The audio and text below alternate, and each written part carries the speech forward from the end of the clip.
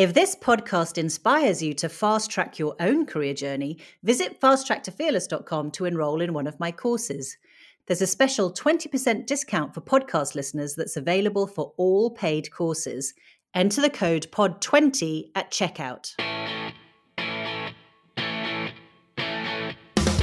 Welcome to Fast Track to Fearless. I'm Tracy Forsyth, and I'm here to help you become 100% career confident. When you're thinking of redoing your career, possibly later in life, think back to what you loved to do as a child.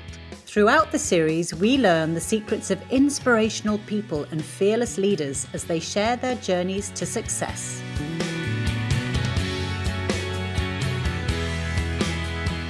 So today I'm joined by Marielle Wise, CEO of the much coveted fashion brand Wise London. Known initially for its colourful cashmere and supremely wearable range, the brand appeals to those, in Marielle's words, who want something elevated, luxurious, but also unexpected and a bit fabulous. And having known Marielle for some 20 years now, and before she was a fashion designer, I would say those words describe Marielle perfectly. Elevated, luxurious, unexpected, and totally fabulous. Welcome, Marielle. Thank you, Tracy. The check's in the post. So, Marielle, when I met you all those years ago, we worked in television. Fast forward a few years, and now you are the CEO of a global fashion empire. That is the mother of all career pivots. So how did that happen? I don't think we're a fashion empire, first of all, but we're hopefully on the road to being quite a good, solid, big brand. How did it happen? All by accident, really, rather than intent. So I would say that it's very much a story of a woman who was in television, worked with you, and then gave up work because of commitment with the children and blah, blah, blah. Life got in the way, I think the expression is.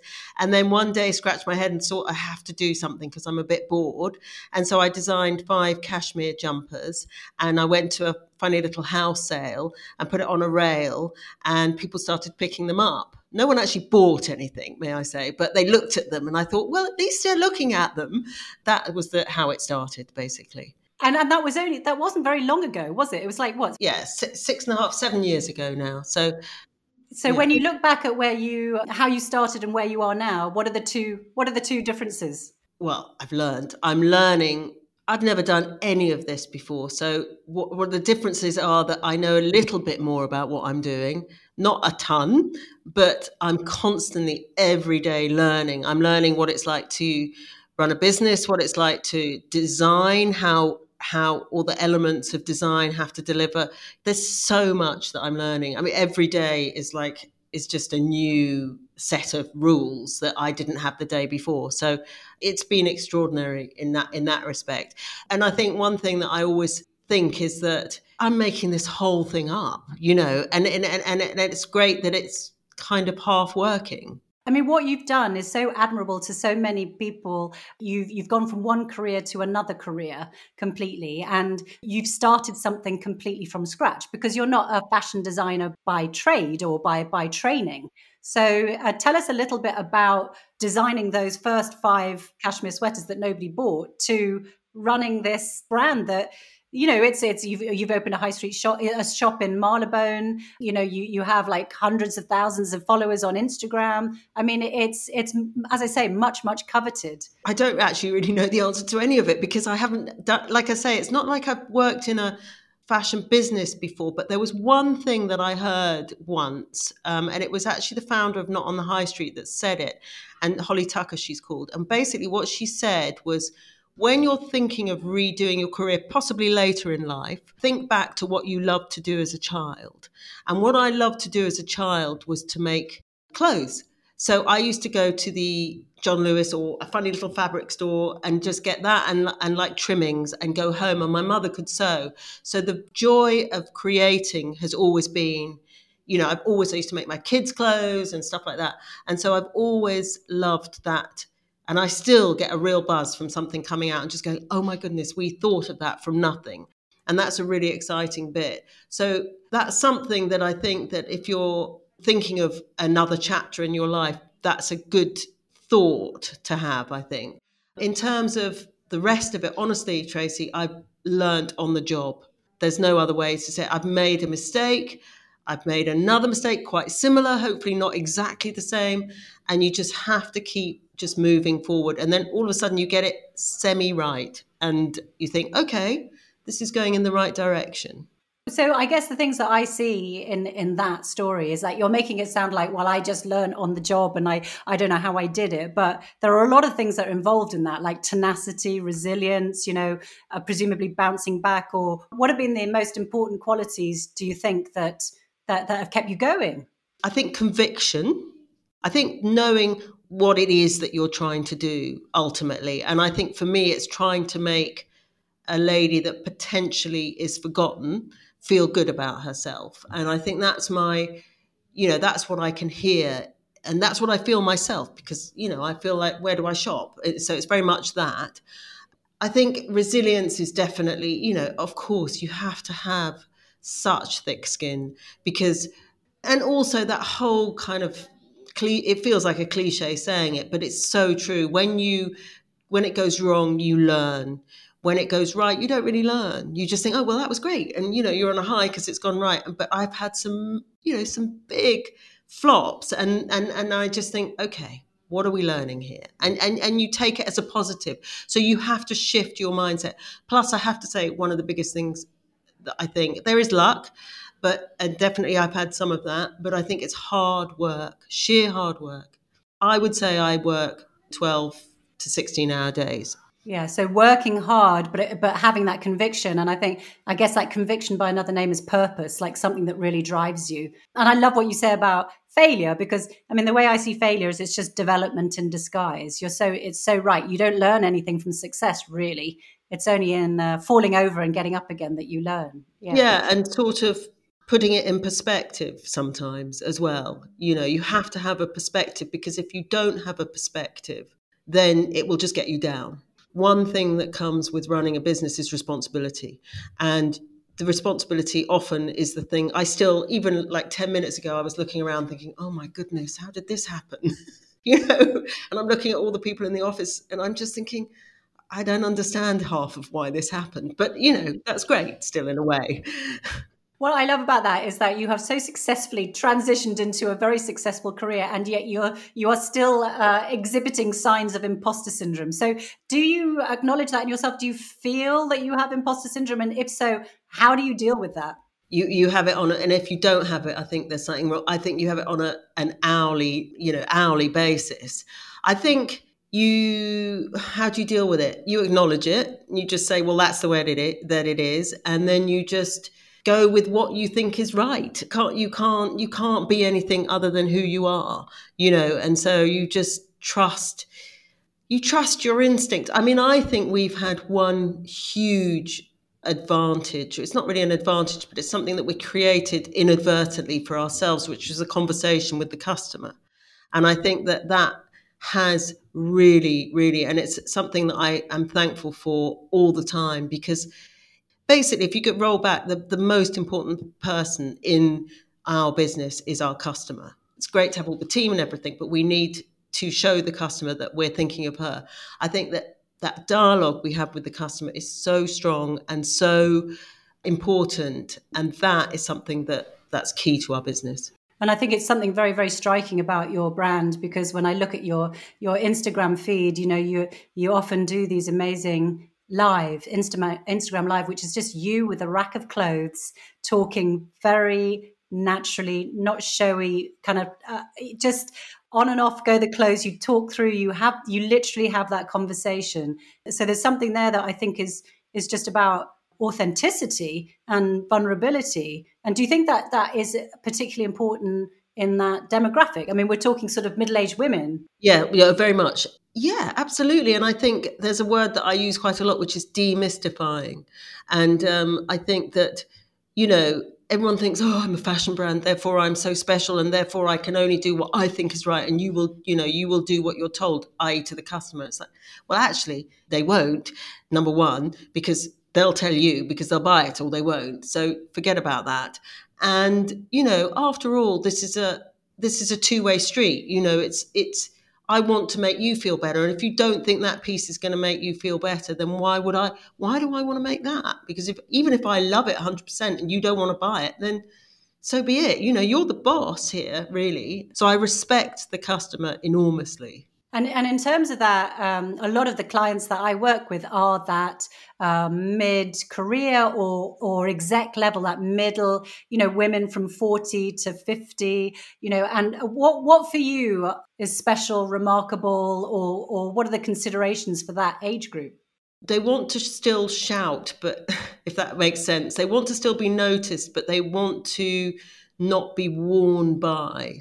They want elevation. That word elevated is very real. They want to feel just that 20% better about themselves, that or 90%, whatever it is. You just want that little icing thing in clothing. And I think it's about the reality of wearing. And I do see, there's lots of wonderful fashion brands out there, but some of them I'm just like, how do you wear that? I don't get it. Who's wearing this? Who's in charge here?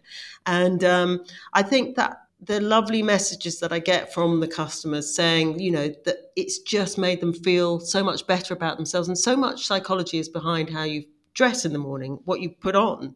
One of the things that I always do remember about you, or something that I've always felt about you, is that you just had a very strong sense of self, and you did have a strong sense of self-confidence. When I look back, you were always very poised, and I remember you teaching me things about fashion and cuts and all of that kind of thing. So have you always had that sort of inner confidence and poise? Well, I don't think I do, by the way. I'm glad I put that exterior out there. I think that my mother had an ability to make Primark look like it wasn't Primark. So she had, she made it always look a bit really super expensive, and used to say, Mum, how did you do that?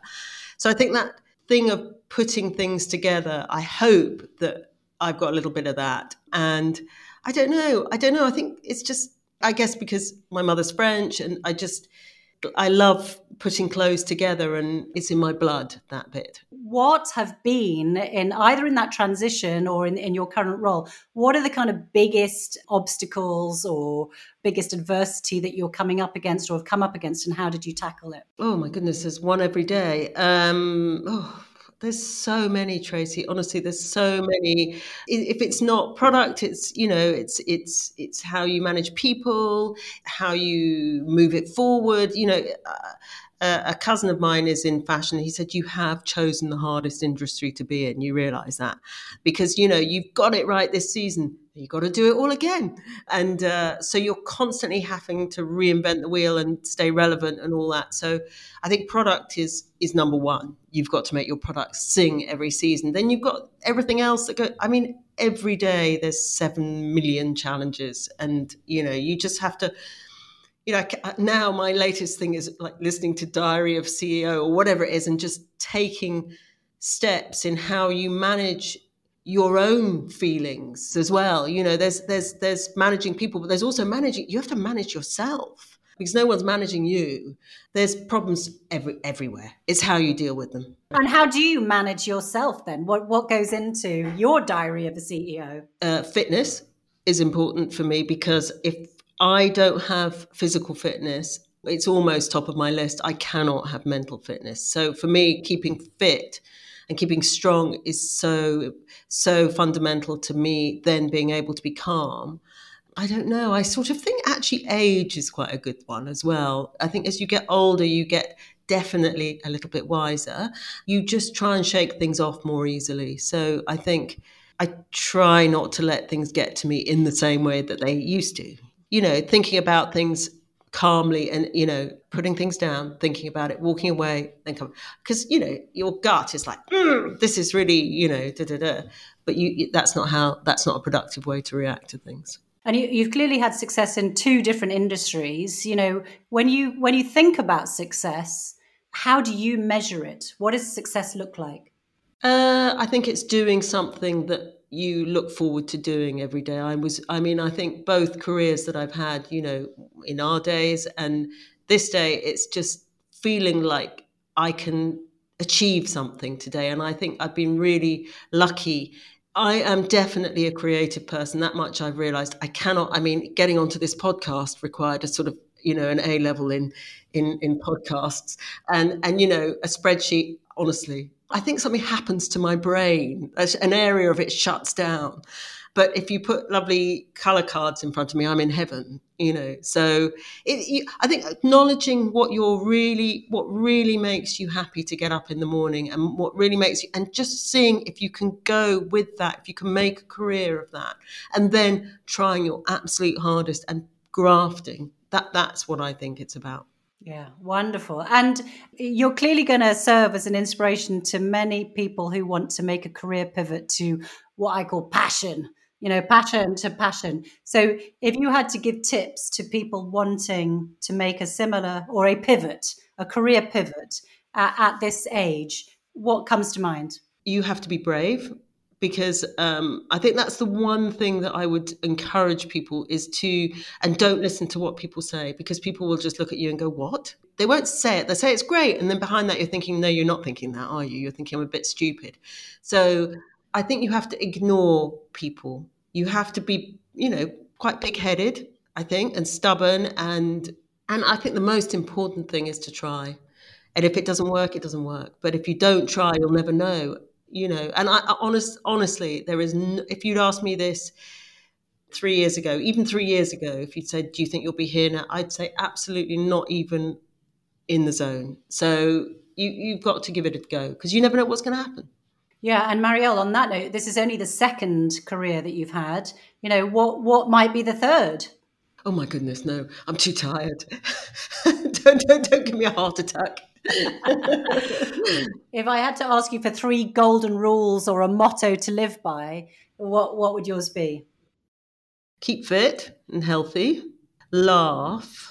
And I love nature. I mean, I go around Kew Gardens sort of naming plants in Latin and stuff like that. Wow. Okay. I think I found your third career, curator of flowers at Kew Gardens or something.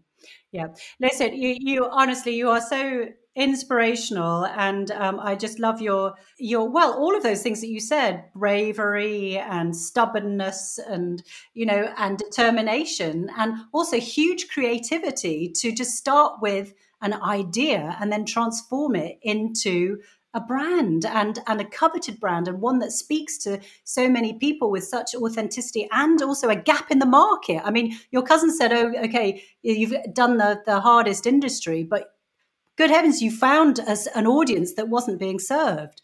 And that I just think is remarkable. I'm her. So, I'm basically doing it for myself, if I'm honest. So, so be selfish. Yeah, do it for yourself. Yeah. Marielle, so just remind us, the new store, I know it opened in September, Marylebone High Street in London. Yeah, that's right. Obviously, wiselondon.com on the internet. Correct. And I would really urge anybody watching or listening to check out Marielle's Instagram lives, because they are brilliant. They are really shambolic, is what you mean. But that's why they work. I mean, that's that's why they work, isn't it? Because they're really engaging and truthful and honest, and it's an honest conversation. Anyway, I want to thank you so much for taking time out of your busy CEO life, and thank you for joining me on the Fast Track to Fearless. Thank you for having me. Nice to see you, Tracy. Thanks for listening to Fast Track to Fearless with me, Tracy Forsyth. Subscribe to the show for news of future interviews and to stay up to date with Coaching Corner. Please review and like the show on Apple Podcasts. If you need further inspiration for your own career journey, you can check out all my courses and resources on fasttracktofearless.com. And don't forget, podcast listeners get a special 20% discount on the website by using the code POD20 at checkout. This podcast is produced by OG Podcasts. Find out more at ogpodcasts.co.uk.